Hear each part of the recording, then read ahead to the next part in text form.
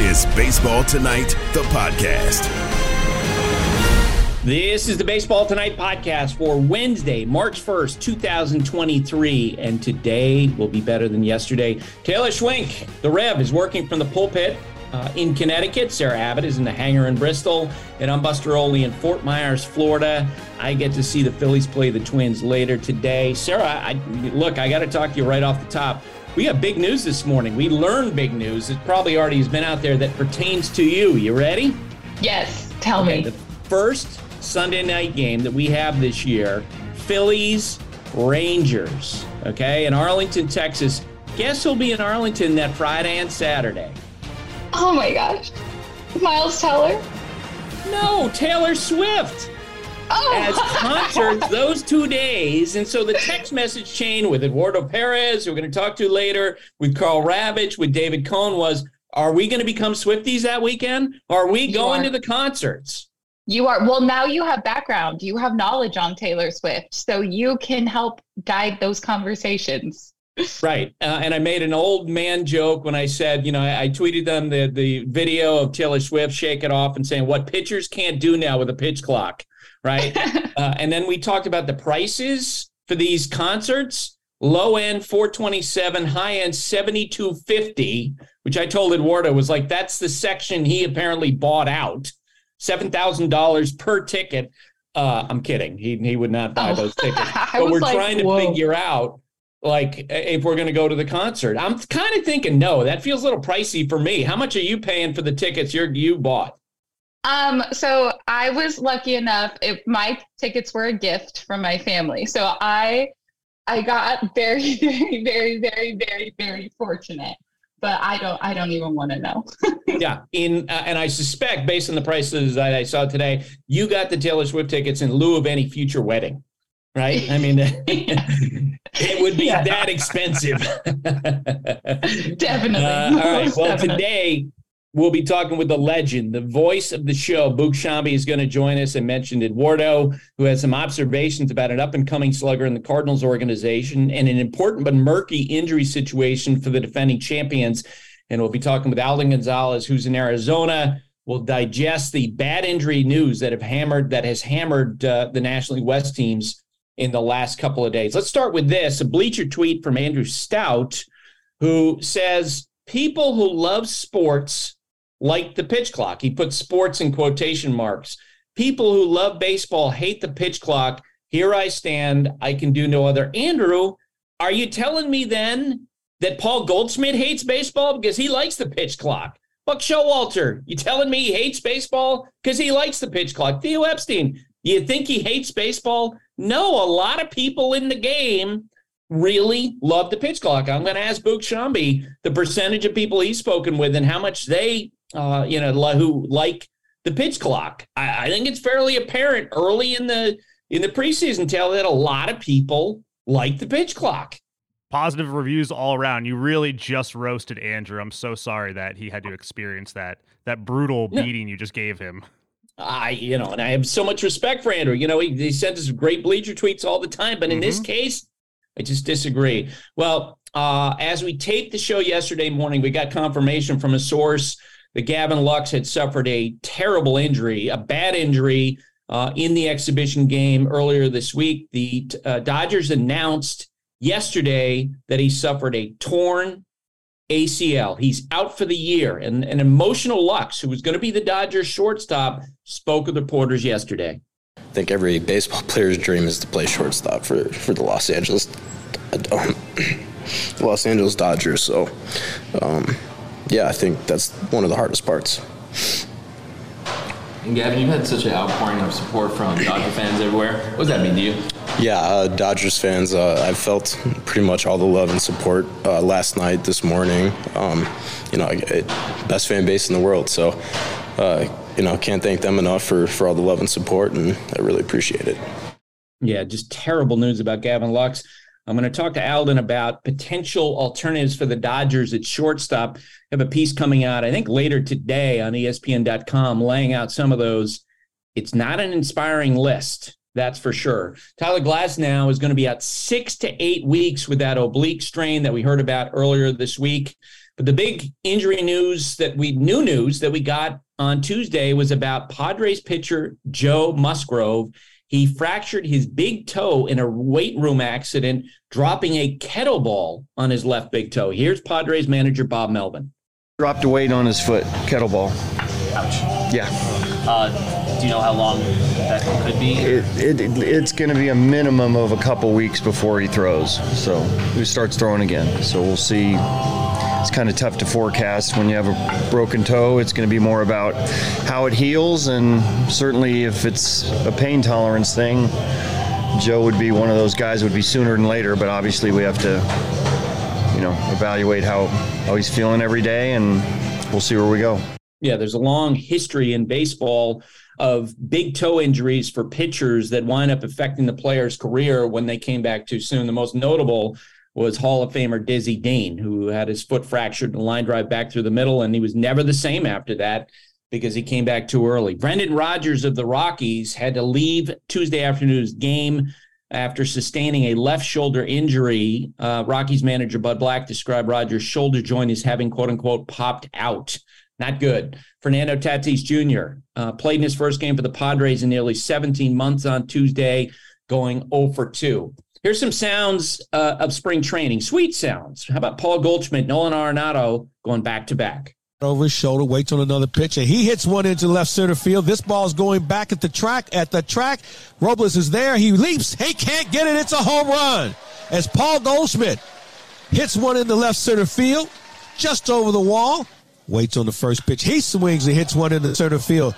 Robles goes back at the wall. He's at the track, and that one is gone. Back-to-back home runs for the Cardinals as Nolan Arenado hits one over the 406 mark. It really has become the clubhouse of Paul Goldschmidt and Nolan Arenado. You could feel that in their camp the other day.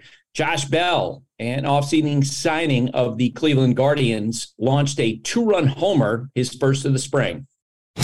Deep right field. Duck is eaten. He won't get this one. Up onto the roof and out of here for Josh Bell. And Jose Abreu, the Astros, did some damage in their exhibition on Tuesday. That's in the air to left from Abreu. Hooking down the line. This ball is fair. And to the wall. And Dusty's going to be happy. There's a ribby for Jose Abreu. And a run-scoring double for Jose Abreu to put the Astros on the board. So a lot going on around baseball. Taylor, what else you got? Buster, we have yet to record, but after this, we're going to get a new episode of the College Game Day podcast in the can with Reese Davis and Pete Thamel. They're talking to Joe Lunardi. It is officially March, so March Madness is just really just a week away with conference tournaments. Joe's going to break down his bracket, who's in, who's out. I think Vanderbilt's in, right? Tell me Vanderbilt's in, right? They're going to shock everybody? Yes, exactly. You got it, Buster. Well, Sarah, don't tell him. Well, we'll keep it at that. All right, College Game Day podcast. Vivid Seats wants to get you to the games you love this spring. Experience every pitch, assist, and game-winning shot live and in person. And the best part? Each transaction is a step toward a free 11th ticket with Vivid Seats rewards. Score unbeatable perks like free tickets, surprise seat upgrades, and annual birthday deals. As the official ticketing partner of ESPN, Vivid Seats is offering you $20 off your first $200 ticket purchase with code BASEBALL. That's code BASEBALL. Visit vividseats.com or download the app today. Vivid Seats. Experience it live. You can now stream the most MLB games on DirecTV without a satellite dish. Yes, the clutch hits, the strikeouts, grand salamis, web gems, with nothing on your roof. So whoever's up there, whether it's roofers, Santa, birds, old-timey chimney sweeps, moody teenagers, thrill-seeking raccoons, you name it, they won't find a satellite dish.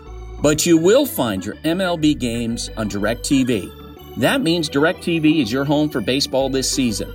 Root with nothing on your roof. Call 1-800-DirecTV or visit directtv.com. Sign up today. Claim based on total games carried on sports networks. Sports availability varies by zip code and requires choice package.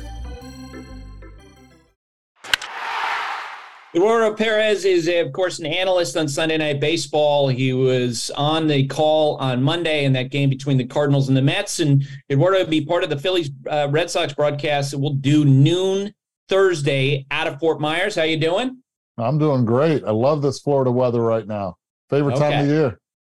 You love Florida weather, but you already were thinking about the conditions in Texas when we get there in the first weekend. And you said that the city of Arlington is going to be overrun by Swifties. And what you may or may not know is that Sarah Abbott, is a Swiftie. But in the text exchanges we had this morning, you unveiled yourself as a Swiftie, right? What's that about? Are you going to find a way to Taylor Swift concert when we're there that weekend? Look, this is the tricky part. And I already sent out a text, group text that we had, my wife and my 2 daughters. And both my daughters are big-time Swifties. My oldest one that's in college, she's a big-time Swiftie. But that weekend, opening day weekend, is a crazy weekend for us, right? We have a game Thursday in Houston to open up the season. Then I have to fly back to Miami because it's prom for my daughter. Okay. And that's on Saturday. This is crazy. So and then I'm going to have to fly back early morning Sunday to Dallas to be able to then call the game in Arlington that night. And then we find out about the Taylor Swift concert. And oh, by the way, my wife leaves Thursday evening from Miami to Bloomington, Indiana, because it's mother-daughter weekend in Bloomington, Indiana. It's a thing that my daughter's been planning the entire time because of her sorority. And guess what? All 3 of them, including myself, cannot go to the Taylor Swift concert. And I am massively upset because we're big Swift. So you're not going. It sounds like you're going to fly back home on Friday then, and you won't have an opportunity to go. If you did have an opportunity to go, how much would you pay for a ticket? I'd depends where it's at, but I would probably get into the 800 range. Wow. And that would probably give me a nosebleed. That's right. Based on what I was seeing, I sent you guys a text message that, the tickets in the front row were going for $7,200, and I assumed you already grabbed 5 of those. I wish. Prom would be in the front row. Mother-daughter would be in the front row, and I would be right there with them on Friday night. Oh, there you go. I'm going to throw this at you. It was a Bleacher tweet we got from a listener because it actually was a similar to a conversation that we all had in that tent on Monday. Stephen Schulman writes, idea to end the clock off. Throw the pitch clock out with 2 outs in the ninth or any time when the possible last batter's up, allows tension to build, and takes the burden off the ump to end the game without a pitch. Eduardo, the other day in our conversation, you were talking about maybe turning off the clock in the 8th and 9th innings, and the rest of the group there, Carl Ravitch, Ollie, I think was Oliver. Ollie was in our group, right? Tim Kirkton, myself, we were like, nah, I can't do that. Like pitchers would complain about the rules being different for different innings. Let them. I think we hear people complain all the time, and every time there's change, people complain, right? That's the reality. But the truth is, there's a name for a guy that ends the game in the 9th inning if it's a close and a save situation, right? He's the closer. There's the guy that comes in the 8th inning. He's the setup guy. The guys that come in the 7th, 6th, 5th, they're just long relievers. They're relievers. And, now we've got situational guys here and there. But the reality is we're trying to get action. We're trying to keep the fan engaged in the game. Engagement usually starts in the 8th and 9th inning when it's a save situation. It's a tight part of the game. People are standing in their seats. They're not trying to rush out of the stadium. They're not looking at their clock saying, this game's taken forever. The first 7 innings will dictate that. And if it's a save situation, what I'm proposing is, look, turn off the clock. If it's not a save situation, if the game's 7-2 or 10-1, don't turn it off. Keep the clock running. I got another proposal too, Buck. Before you move on to that one, real quick, I don't agree with you. I've told you that. But in the NFL, we have the 2-minute warning, right? Which is kind of what you're talking about. In the NBA, the game always slows down the last 3 minutes. So what you're suggesting is in keeping with what we're seeing some of the other sports. Go ahead with your other idea. Absolutely. But this one's radical, and I think you might like this one because we're all about the fans. Major League Baseball polled the fans about this. I'm concerned about the concessions. Usually after the 7th inning, no more beer is sold, right? So, wait a second. And the games are quicker. Games are quicker now because if it's a 1-0 game, 5-2 game where we get a couple home runs here and there, it could be. So hear me out on this one, Buster. We have the 2-hour mark. In other words, If the game is at the 2-hour mark and we are in the 8th inning and let's say it's an hour 57 and we're in the 8th inning, you can still serve beer until the 2 hours are up. Now, if the game is only in the 6th inning and by chance it's a large lead or whatever it may be, and we're not at the 7th inning mark yet, so it's 2 hours over the 7th inning, you can continue to sell beer until that 7th inning is over. You like it or not? I will defer to I'm going to defer to our beer person in this podcast, and that would be Taylor Schwenk, who I don't know if you knew this, but there was one weekend in which he supposedly drank 42 during the course of 3 days, a wedding event. Taylor, you want to chime in here with this proposal? Eduardo, that's the most brilliant thing that's ever been spoken on the podcast. See? There you go. I mean,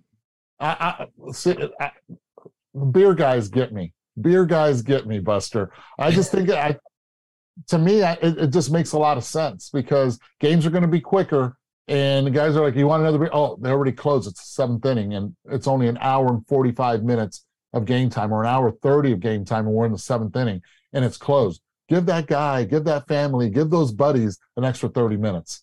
Yeah, and Taylor would say, give that man a Budweiser, right? I mean, that's as the saying used to go. So the beer man endorses that. Maybe Major League Baseball will be listening to this and will act on it. I want to ask you about something that I know you were in Astros camp, and this is going to be a really important issue, I feel like, in the weeks ahead, and that is the health of Yordan Alvarez.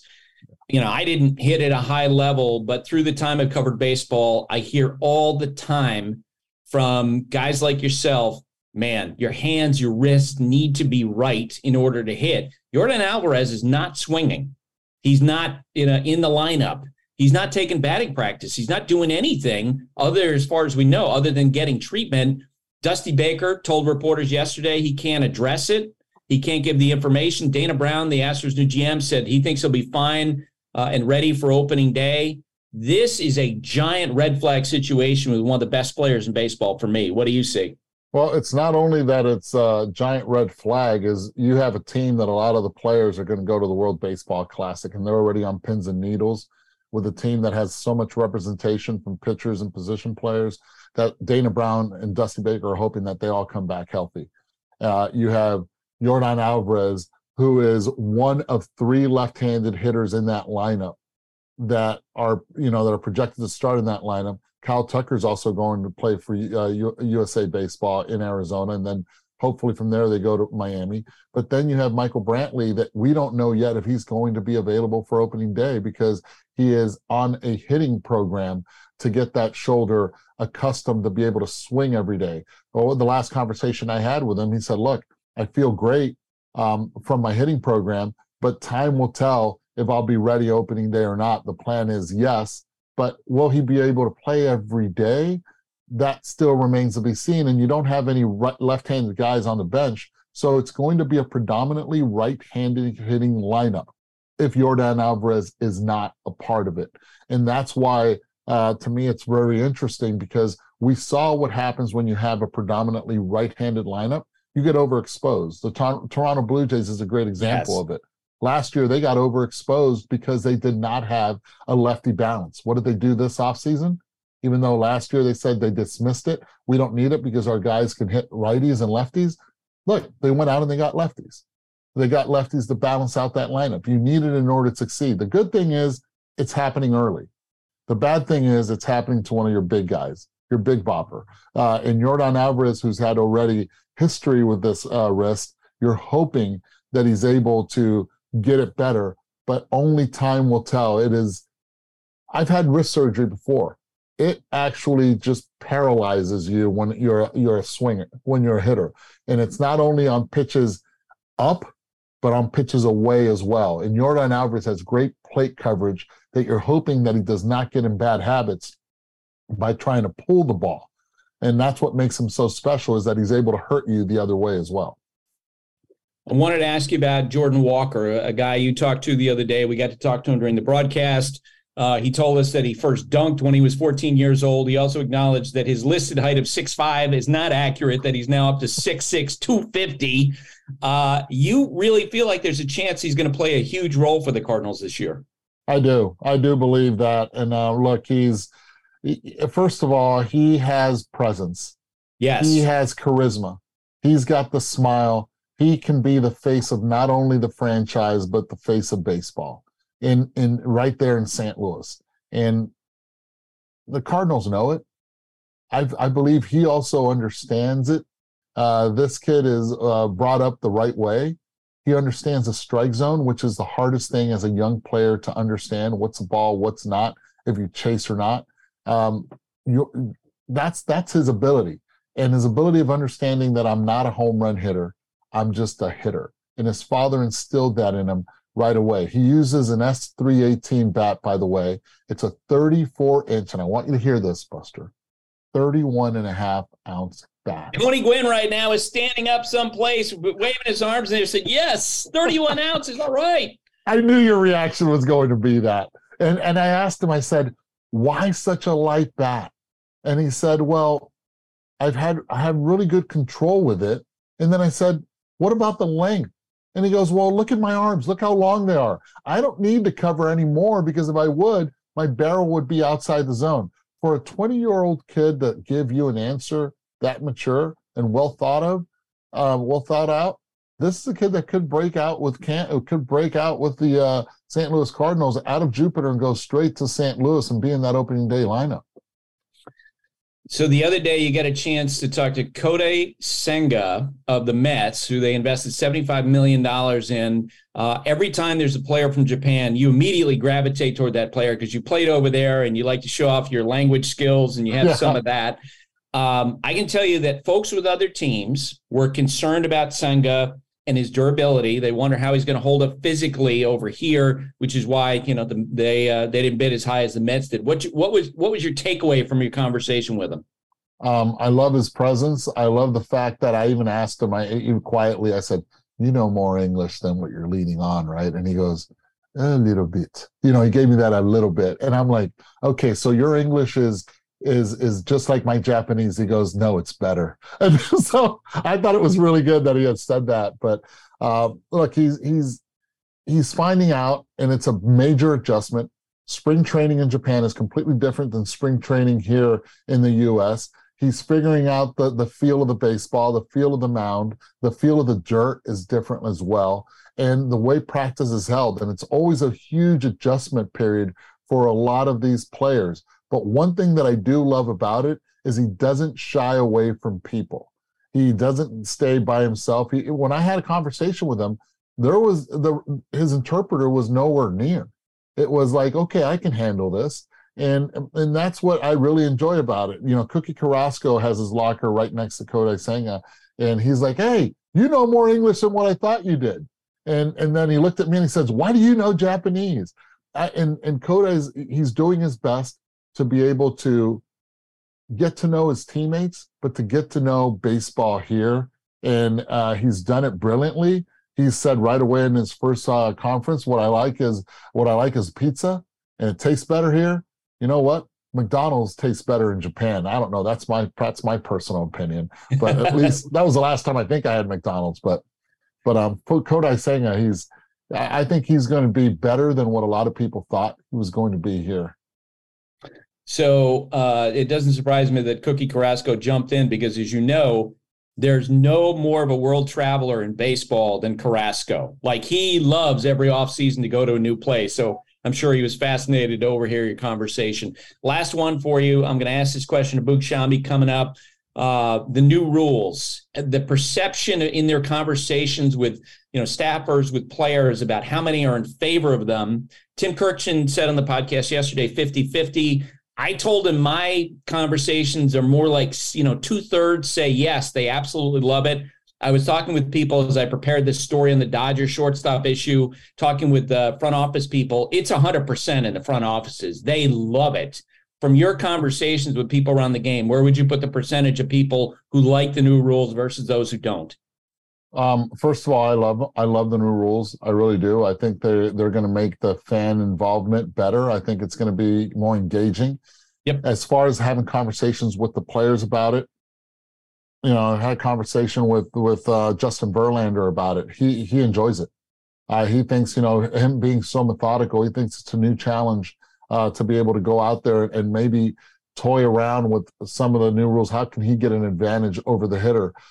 He's had conversations with Max Scherzer about it as well. So I think the veteran guys are really embracing this, because not only is something new, but it's not something that wasn't expected. So they've been talking about this for some time. The hitters, I think, are adjusting to it, but they're going to realize as the weeks go by that this is actually good for them to be able to stay in a rhythm. The defensive players, the same thing. I think it's going to be interesting for the closers more than anything. How are they going to be able to adjust to pressure and it being quick? What pitches am I going to throw? How are they going to process that information? That's going to be different. But at the end of the day, I would say this will be over 90% by the time the season's over of players that enjoy the way the game is going to be played now. Eduardo, I'm totally with you. You feel the momentum and you feel the players. Really, as Carlos Correa said, the younger players are telling them who played with these rules in minor leagues, look, you're going to love it. So we'll see how it goes. I will see you at the ballpark tomorrow. I'll be there.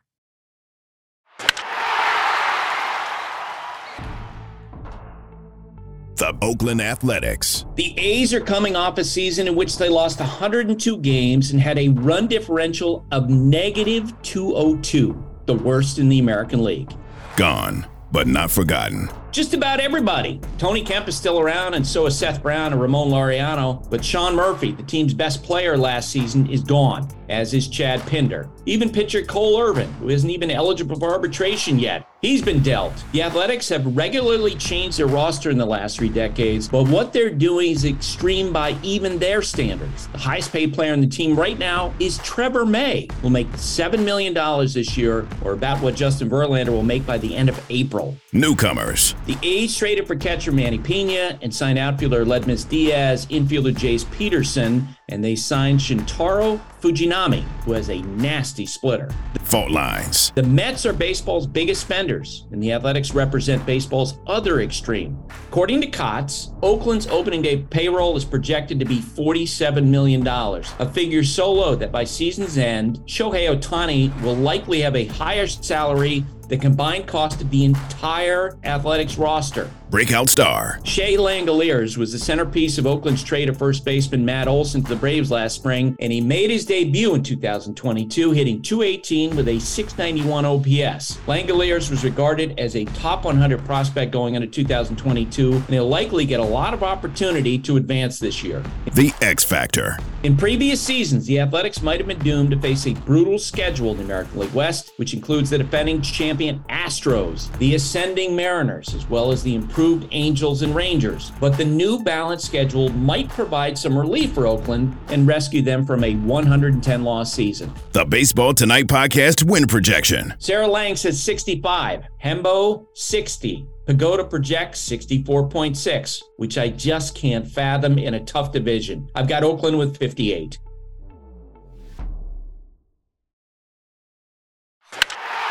Alan Gonzalez covers baseball for ESPN. He's back home in California after a time in Arizona. Alden, how you doing? I'm doing great, Buster. How you doing, man? I'm doing great. I spent a lot of time yesterday digging through the aftermath of the news about Gavin Lux, torn ACL, out for the year. And I wrote a piece that I think is going to run on ESPN.com later today about the Dodgers' potential alternatives now at shortstop. And a couple of observations. One, I really feel like that casual baseball fans don't understand what a big injury this is. And two, when you go through all the alternatives for the Dodgers, there are no great alternatives. They are an organization, as I wrote in the piece, that have distinguished themselves by their depth. But in this case, this is as vulnerable as I've ever seen them since Andrew Friedman took over in a particular position in a particular moment. What do you think? Well, I would say that their upper level position player depth, particularly on the infield, is not great, at least not outside of the active roster.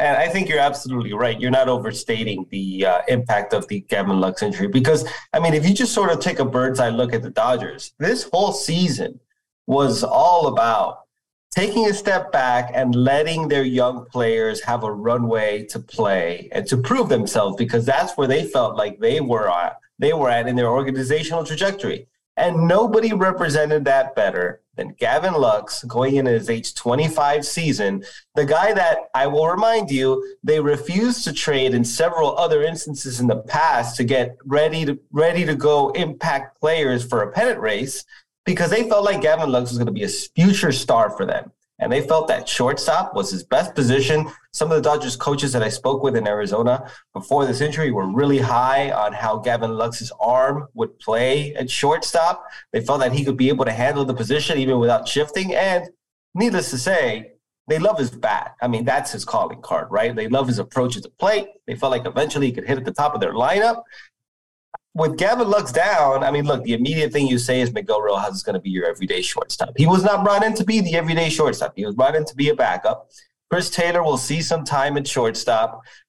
They might even have Mookie Betts play some second base to give them a little bit more infield depth. But look, I said this on Twitter yesterday. Eventually, they're going to need somebody. They can't replace Gavin Lux in the immediate. And their lineup is lacking. They let Trey Turner go. Justin Turner's not there anymore. It's basically Max Muncy and Chris Taylor are coming off some really down years. They needed the steadiness that Gavin Lux, when he's healthy and right, can provide, and now they're not going to have it. And he's had 3 years of apprenticeships for the Dodgers, Gavin Lux, and just being around him last year. First off, he's super talented. He's a confident player, but you could feel last year like that growing.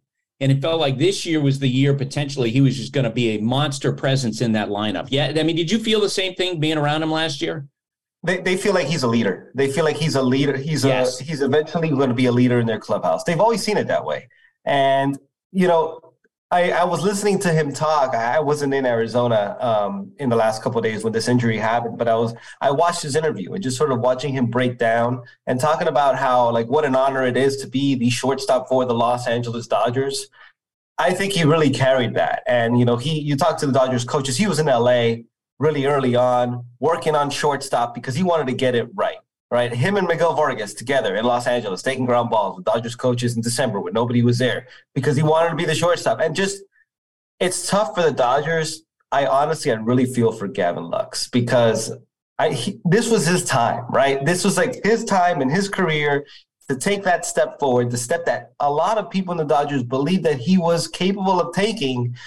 And before he could even get started, it was just taken right out from under him. So I'm going to ask you in a moment about whether or not this injury, how it affects your view of the National League West. Because, of course, we got the news yesterday. Joe Musgrove is going to be out for a long time. Maybe not a whole season, but he's going to be out for a significant period of time after suffering that broken toe. But first, just running through the Dodgers options, and talking with rival executives about what's out there in the shortstop market. Start with this. An internal potential solution is Chris Taylor, who told reporters yesterday, he's altering his throwing program a little bit. He's getting ready to play shortstop. He was a shortstop in college. He was drafted as a shortstop. He's played almost 300 games at shortstop. But if you put him at shortstop, it takes him away from what his real value has been since he joined the Dodgers, a guy who could plug and fill a lot of different spots. So they may use Chris Taylor at shortstop, but that's not something they necessarily want to do. And you referenced last year, he had a terrible offensive year. Chris Taylor was really bad last year. And it's not just that. I think Chris Taylor defensively can handle shortstop. The problem is that they're also thin at other positions. So if you move Chris Taylor out to shortstop, now all of a sudden you got to backfill at other places. Right now, before Gavin Lux's injury, it looked like Chris Taylor was going to be basically your everyday center fielder with maybe Trace Thompson and David Peralta platooning in left. That's what it looked like because they don't really have much else in the outfield. They have to go out and sign David Peralta late in free agency. Some people on the Dodgers are high on James Outman. Some people are on Outman. Some people are not. We'll see about that. There's just a lot of guys who are, and like I said, they were going to give guys an opportunity to prove themselves as young players. There's a lot of uncertainty there with their young position player talent. Gavin Lux was part of that too. So was Miguel Vargas to an extent. But then once you get beyond that, there's some real uncertainty about who they have. That's why I think eventually, right, they're going to have to go out and get a shortstop. The problem, as you know, Buster, at this time of year, spring training, this is not a time to get impact talent. Sometimes you got to wait until June, July. Miguel Vargas, you mentioned, they're excited about him, but they're excited about him as second base at third. Doesn't solve the shortstop. Mookie Betts, as you mentioned, talked about playing second. That doesn't solve shortstop. No. Rojas, people wonder, will they turn the position over to him? What I got back last night from other teams was, look, this guy was a salary dump by Miami. He's purely a utility guy in terms of what he brings offensively, and how he hits runs completely counter to what the Dodgers have looked for on base and power. Yeah, so I mean, they think, yeah, you can fill the spot with Rojas for some time, but you're going to be looking for somebody else if that actually is a solution they land on. And I will say, too, and you're right about that the upside with Miguel Rojas is defensively, he would have been an upgrade. So, right. and especially in a year when you can't shift and the Dodgers can't make up for those deficiencies with how they game plan, that would have been valuable. But I thought it was interesting, too, that earlier in camp, Dave Roberts mentioned batting Mookie Betts a little bit lower in the lineup to be in a more of a run production spot in the lineup. Wow. But that can only happen if you have somebody at the top. I thought maybe eventually Gavin Lux could graduate toward that because he does have that kind of approach. He's a patient hitter, puts the ball in play, can drive it the other way. Right now, if they don't have Gavin Lux, they don't really have that. So it's going to be really tough. There's a lot of speculation about Isaiah Kiner-Falefa of the Yankees. And I, doing my reporting last night, they did talk to the Yankees during the wintertime. They had conversations about IKF. But IKF is really the same kind of player that Rojas is. The best part of what he does is defensively, but he's offensively challenged, doesn't hit for power, doesn't take walks. So you're kind of getting the same player. And on top of that, he's scheduled to make $6 million. And normally you'd say that's not a big deal for the Dodgers. It would be this year. Like, you're not necessarily going to go out and jump and grab a $6 million player, if you can elaborate on that. Yeah, no, and there's a thing. Here's the thing. Players who can play a premium position, who have upside defensively, and have a really good approach at the plate, are really difficult to come by. Yep. It's why the Dodgers wanted to give Gavin Lux the position, and it's why they didn't feel like they needed to spend $300 million in free agency, and that's why you're not replacing him at all. They don't, and you're absolutely right what you said at the top. I think lower in their farm system, they might have it, but in the immediate, they don't have the organizational depth to do it. I know there were conversations with the Brewers about Willy Adames earlier in the offseason. I wonder if those talks get revisited. That's just one name to keep in mind. I'm sure there will be others, but I think Dave Roberts touched on this yesterday when he met with the media. You're not really replacing that right now. You just got to make up for it in other areas. Yeah, you could. Iglesias is a free agent. Some people mentioned yesterday Andrelton Simmons, but there's a perception in the industry Andrelton Simmons' career, is over. I don't know if he's formally announced he's retiring, but that's the perception of some teams. Didi Gregorius had 1 homer and 242 plate appearances last year, and power is supposedly what he does the best. So there's not a lot in free agency. The best guy, the feedback that I got was the best guy is Jorge Mateo of the Orioles, because they're loaded with middle infielders. You have Gunnar Henderson, you've got Jackson Holiday coming up through the minor leagues. But here's the thing, the Orioles are in a position, because he's making only $2 million, the price tag will be huge for a player still 35 bases last year, is excellent defensively. And and I know Andrew Friedman never pays sticker price for anybody. And that's what people were telling me last night. Yeah, you can go get Mateo, but you better be willing to pay big for him. And maybe he's not that type of player that Andrew would do that for. And I could see this being a scenario where the Dodgers go into the year with this as a clear deficiency, and then just sort of taking a step back and assessing to see just how bad the need is. Because if there's one thing that you hear a lot from the Dodgers and how they've gone about these last few years, which has been uncharacteristic to how they navigated it early when Andrew Friedman got there, was they feel like they've given up a lot of prospect capital. Now, they've done well in those trades, mind you, but they feel like they've given up a lot of prospect capital for immediate pieces. What you mentioned with Mateo would not be that because he's a younger player. But I think there's a hesitancy to part with prospects right now, given where they're at organizationally, that maybe they'd be hesitant to do that initially.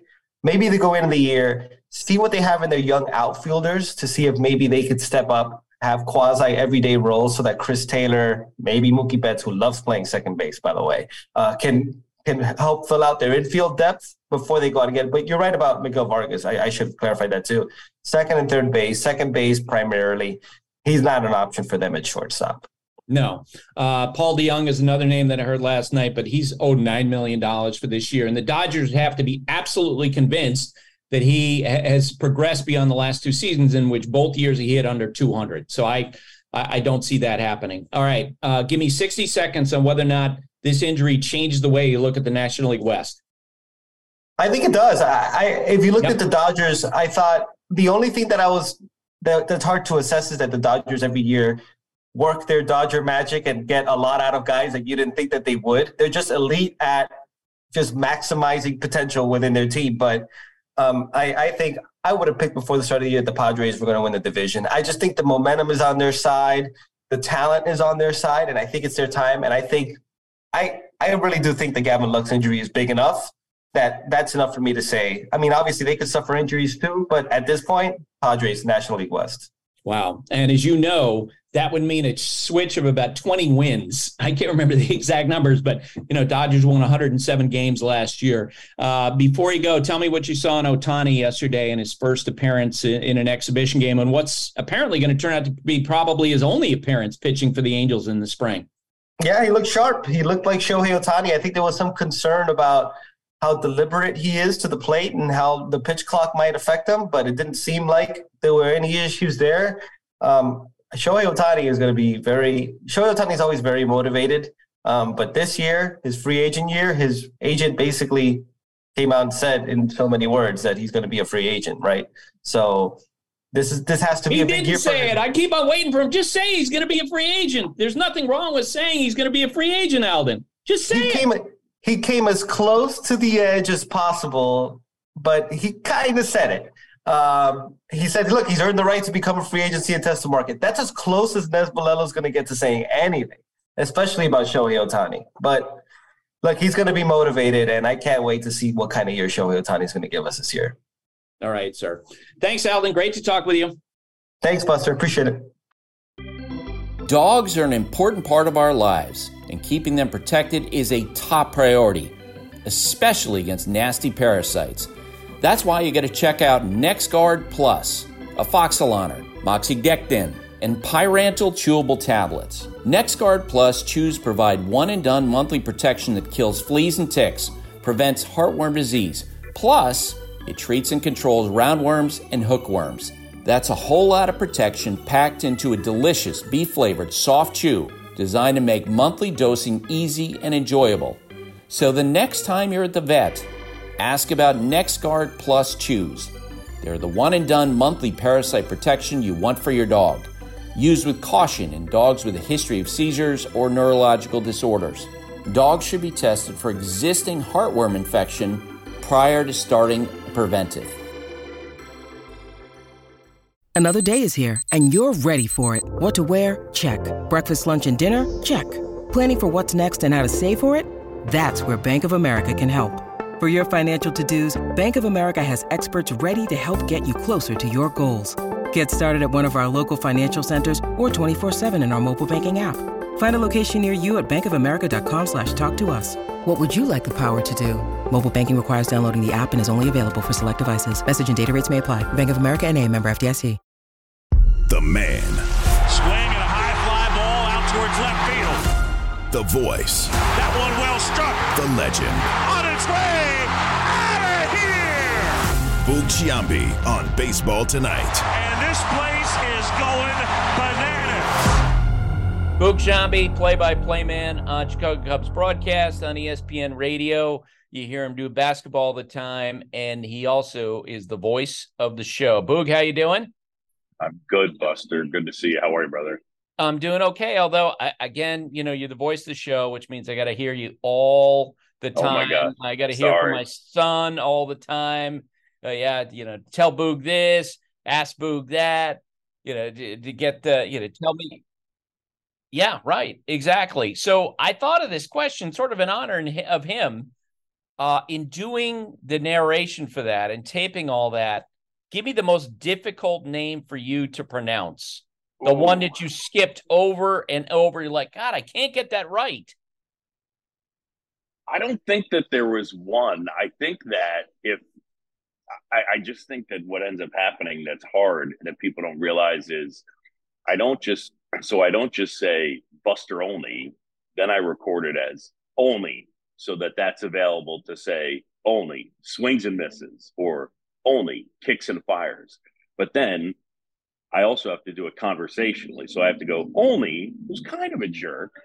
So I have to do it with that like rising intonation like that. So I'll sit there and just be like, Olney, Kirkjian, Passan.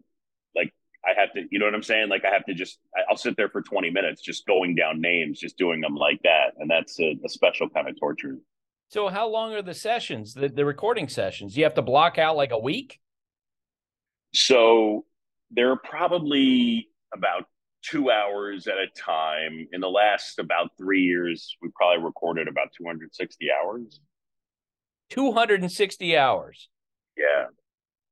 You're kidding. Yeah. Like 8.5 days, you're saying. Yeah. Or 8. That is, dude, like, yes. You know, that's. Yes. Man. And that's so correct. Do you do it in a studio? Do you have something at home where they give you an iPhone or? So I have a rig at home in Chicago, and then they'll take Singy and I'll go out to San Diego as well to do it. So it's some of both. I'm trying to think on a percentage basis what's what. I'm not sure. We probably have done more remotely, but it's with a standard broadcaster's headset like the Sennheiser type headset that we would use in a booth. So that works quite well. So that's been the main thing. Have you had to do like mid-season changes? You know, if let's say a player announces he wants to be called Fred instead of Joe, you have to do something with that? We try to, and then you have guys who are called up. I mean, like one of the things that was cool was when Brandon Hughes was called up, it coincided with a recording session, and he got called up and then he stuck. And so I got to like go up to him and tell him, hey man, the next, downloadable update on MLB The Show, you're going to be in the game. And his eyes just got really wide. He's like, seriously, I'm going to be in that video game? So that was pretty cool. You know what I mean? To be able to tell a kid, a reliever is just called up from the minor leagues, hey, you're going to be in the video game. The official Major League Baseball video game is pretty neat. Have you gone up to a player specifically knowing that a session's coming up and just double checking his pronunciation of his name? Because I do that with broadcasts. Even if let's say I listen to every Cub game and you pronounce it one way, I will still go to the player and say, this is what I've heard about how your name is pronounced, but you tell me how you pronounce your name. No question. I mean, it's a big one. I mean, look, in our world, and this is a totally different conversation, but it's like, I hate the way, and it's gotten better, but the way we gringify a lot of the Latin names, like I think it's really bad. And I think, look, ultimately my name is Scimbi, right? And like, you don't have the latitude to pronounce it Scramby. Like, I'll tell you how it's pronounced. If I want to tell you it's pronounced Steve, like that's the way it should be pronounced. You know what I'm saying? So I'm totally with you going up to the player. That's the main thing. Okay. So tell me then, as long as we're talking about pronunciations, how have you handled the name of the former catcher and his father, the name of the former general manager of the Detroit Tigers? How did you pronounce the names of those guys?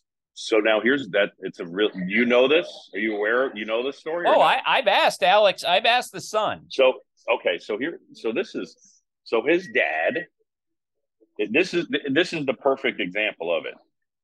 His dad is Al Avila, and Alex eventually, it got basically bastardized into Avila.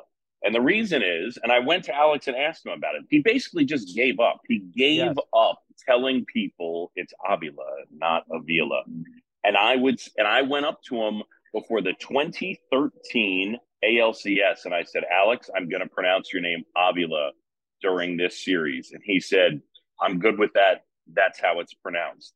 And then I had Tiger fans the entire time because they're used to hearing the PA announcer say, now batting Alex Avila. They're less used to the TV announcer saying, now batting Alex Avila.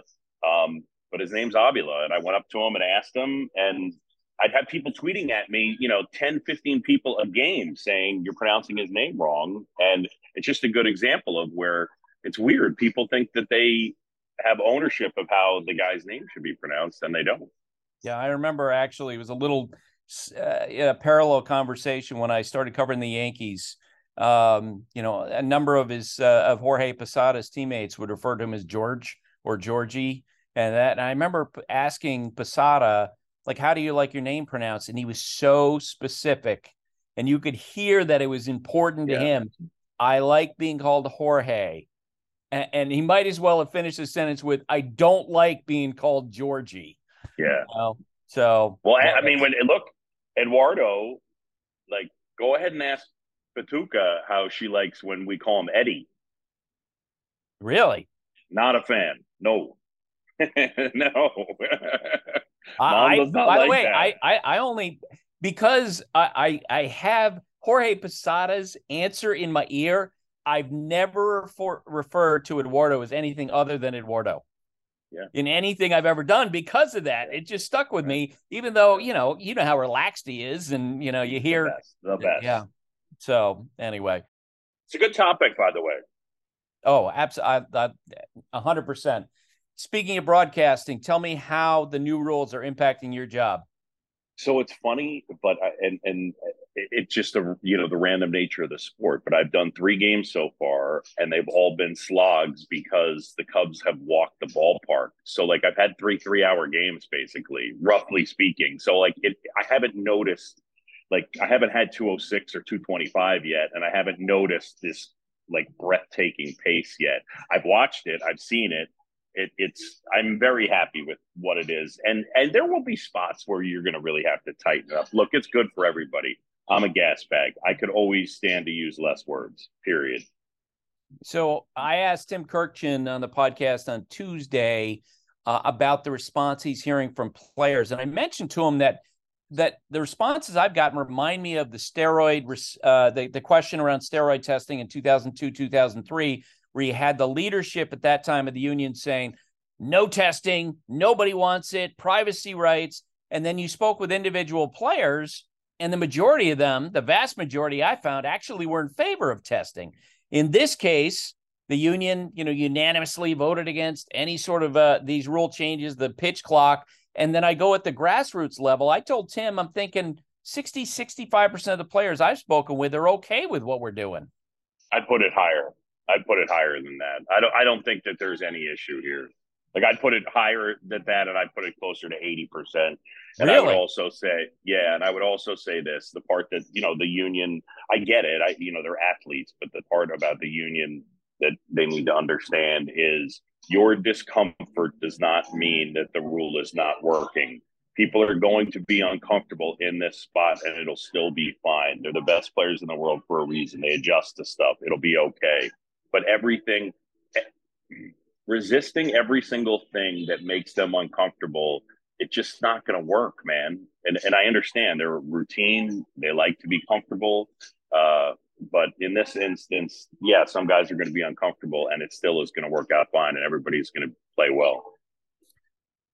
Most of your work during the summer is on Cubs games. So I want to ask you about their strategy in the offseason, which I really liked. I don't think they're going to make the playoffs, but if you told me that the Cubs had one of the greatest improvements in win total over 2022, I wouldn't be surprised, because I've seen Cleveland, I've seen Tampa Bay do the pitching and defense strategy and have it really work out. What do you think? They're going to really catch the ball. I mean, I don't think there's any question. The anchor of the team will be run prevention.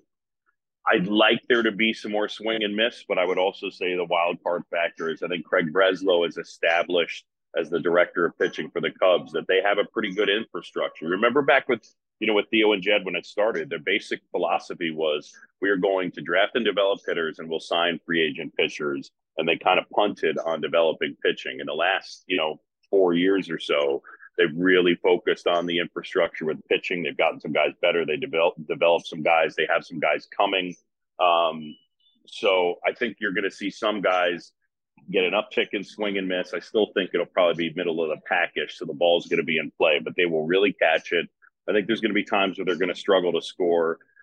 I do think if that scenario you talked about in terms of one of the leaders in improvements in win total, if that were to happen, I would think that, say, a Suzuki taking a next step would be a big part of it.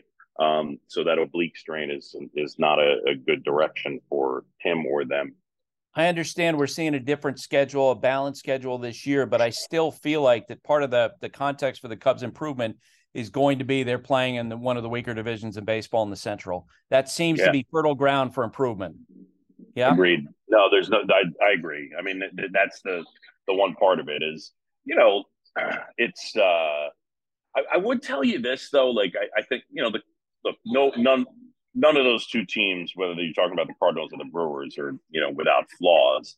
I still think though, on a bigger market team, my guess would be if the Cubs had Burns, Woodruff, and Peralta, I think they'd get hyped up probably a little more than the Brewers get hyped up. You know what I mean? Yeah, yeah. Along those lines, I'm going to throw you talked about the Brewers. I'm going to throw a stat at you and see. I give you a stat question, see if you know the answer. Remember last year we talked about the Brewers. Yelich struggled in their offense, et cetera, et cetera. Out of 30 teams in baseball, where did the Brewers finish the season in runs scored? I threw this at Sarah Langs last week as well. I will say 13th. 10th. Okay. Yeah. Sarah guessed about 20th. I would have guessed something in that range too. I assumed all year based on the struggles of Yelich that they struggled, that they were a lot better than I thought they were, clearly. I think Jesse Winker is going to have a good year for them this year. I think that's a good buy low. We'll see if he's healthy. What do you think the impact is, the injuries to Gavin Lux and Joe Musgrove? Ooh. It's funny because I feel like the Dodgers kind of sat out free agency and, it seemed like what their strategy was going to be in line is they're, at the deadline, if they're up or they're in a spot, then they'll trade for like a big guy. I don't know what they'll do now. I mean, I still think, look, they have Rojas and he can handle it and he's solid defensively. So in the short term, I don't know that there'll be an immediate, look at a solution. They led the majors in runs per game last year. They were an elite offense again. They don't chase, they walk. I think I'm interested to see if JD Martinez has a bounce back because he worked with Robert Van Scoyoc every day. So I think the Dodgers will be fine, but do they think that Rojas is a real solution? Is a question to me. Well, they're obviously building some alternatives because Dave Roberts told reporters they're going to have Mookie Betts play more at second base than they initially planned, and they're going to have Chris Taylor extending his arm from shortstop more, starting to do some throwing drills to work on the left side of the infield. So remember, that's where he was drafted. He was drafted out of UVA as a shortstop. So he's super athletic. Exactly. And last one, you texted me last week, I think it was, with an unusual question. Mike Napoli got one Hall of Fame vote, and you wanted to find out who voted for Mike Napoli for the Hall of Fame. Yep. So tell me what your take on that was and what your conversation with him about that was. Well, the other part that was a fun tie-in is I worked with one of the 42 guys in the history to get just one Hall of Fame vote, in Jim Deshaies. Now, when Jim did it, he sort of petitioned for it just kind of as a joke. But, in terms of Nap, I just thought, he's like the ultimate winner guy. At his peak, he was, look, whatever you want to say about that 2010-11 group, Mike Napoli is the best hitter on that team. Full stop. Best offensive player on that team. He was a monster, man, and ended up turning into a pretty good defensive first baseman. But all the cliches applied. Play the game the right way. He was just someone that guys gravitated towards. They still do now as a coach. He just has that it. There's no way to, put a value on it. And Randy Galloway decided that he was a guy that was, worthy of it. I'm cool with it. I like it. I think it's neat because sometimes the Hall of Fame gets a little carried away with itself, and I like. Oh, really? That. I think that's Oh, really? Yeah, it's so funny you mentioned that about Mike Napoli. This is a 100% true story. Had a 5-minute conversation yesterday with Tommy Edmond about Mike Napoli and how great a base runner he was. Because we were talking about base running efficiency in the Cardinals last year. And I brought up Napoli as an example of a guy who you look at and go, that guy can't run. And he was one of the best base runners of his time. It's funny that when you talk to the group in 2013, like you don't think of him as a speed guy, but like he was their best base runner. No doubt. 100%. All right, Boog. Good to talk with you. My son will love your answers. And unfortunately, I got to listen to you all year. I miss you, buddy. It's good to see your face. Bleacher Tweets. Alrighty, Buster. Bleacher Tweets for a Wednesday. Elizabeth Hart at eHart Tweets writes in, if a hitter strikes out as a result of a pitch clock violation, will that count as a strikeout for the pitcher? What if Clayton Kershaw's 3,000th career strikeout came as a result of a pitch clock violation without him even throwing a pitch? Yep. I double checked on this. I had 99.9% sure that this was the case. What you laid out, it does count as a strikeout, and it confirmed with someone at Major League Baseball. So that scenario that you just laid out, that could happen. Don Irvine at Don Irvine writes in, will the pitch clock become a deciding factor in some games this year and become baseball's version of a buzzer beater?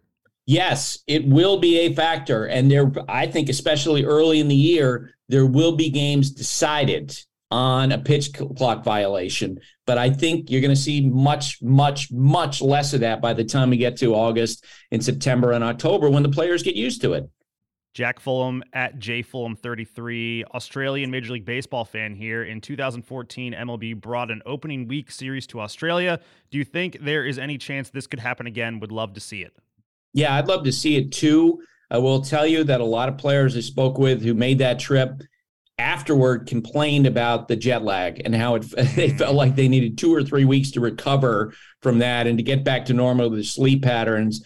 And the Player Association has to approve those things. So I'm curious to see if it could happen anytime in the near future. I think some perspectives would have to change.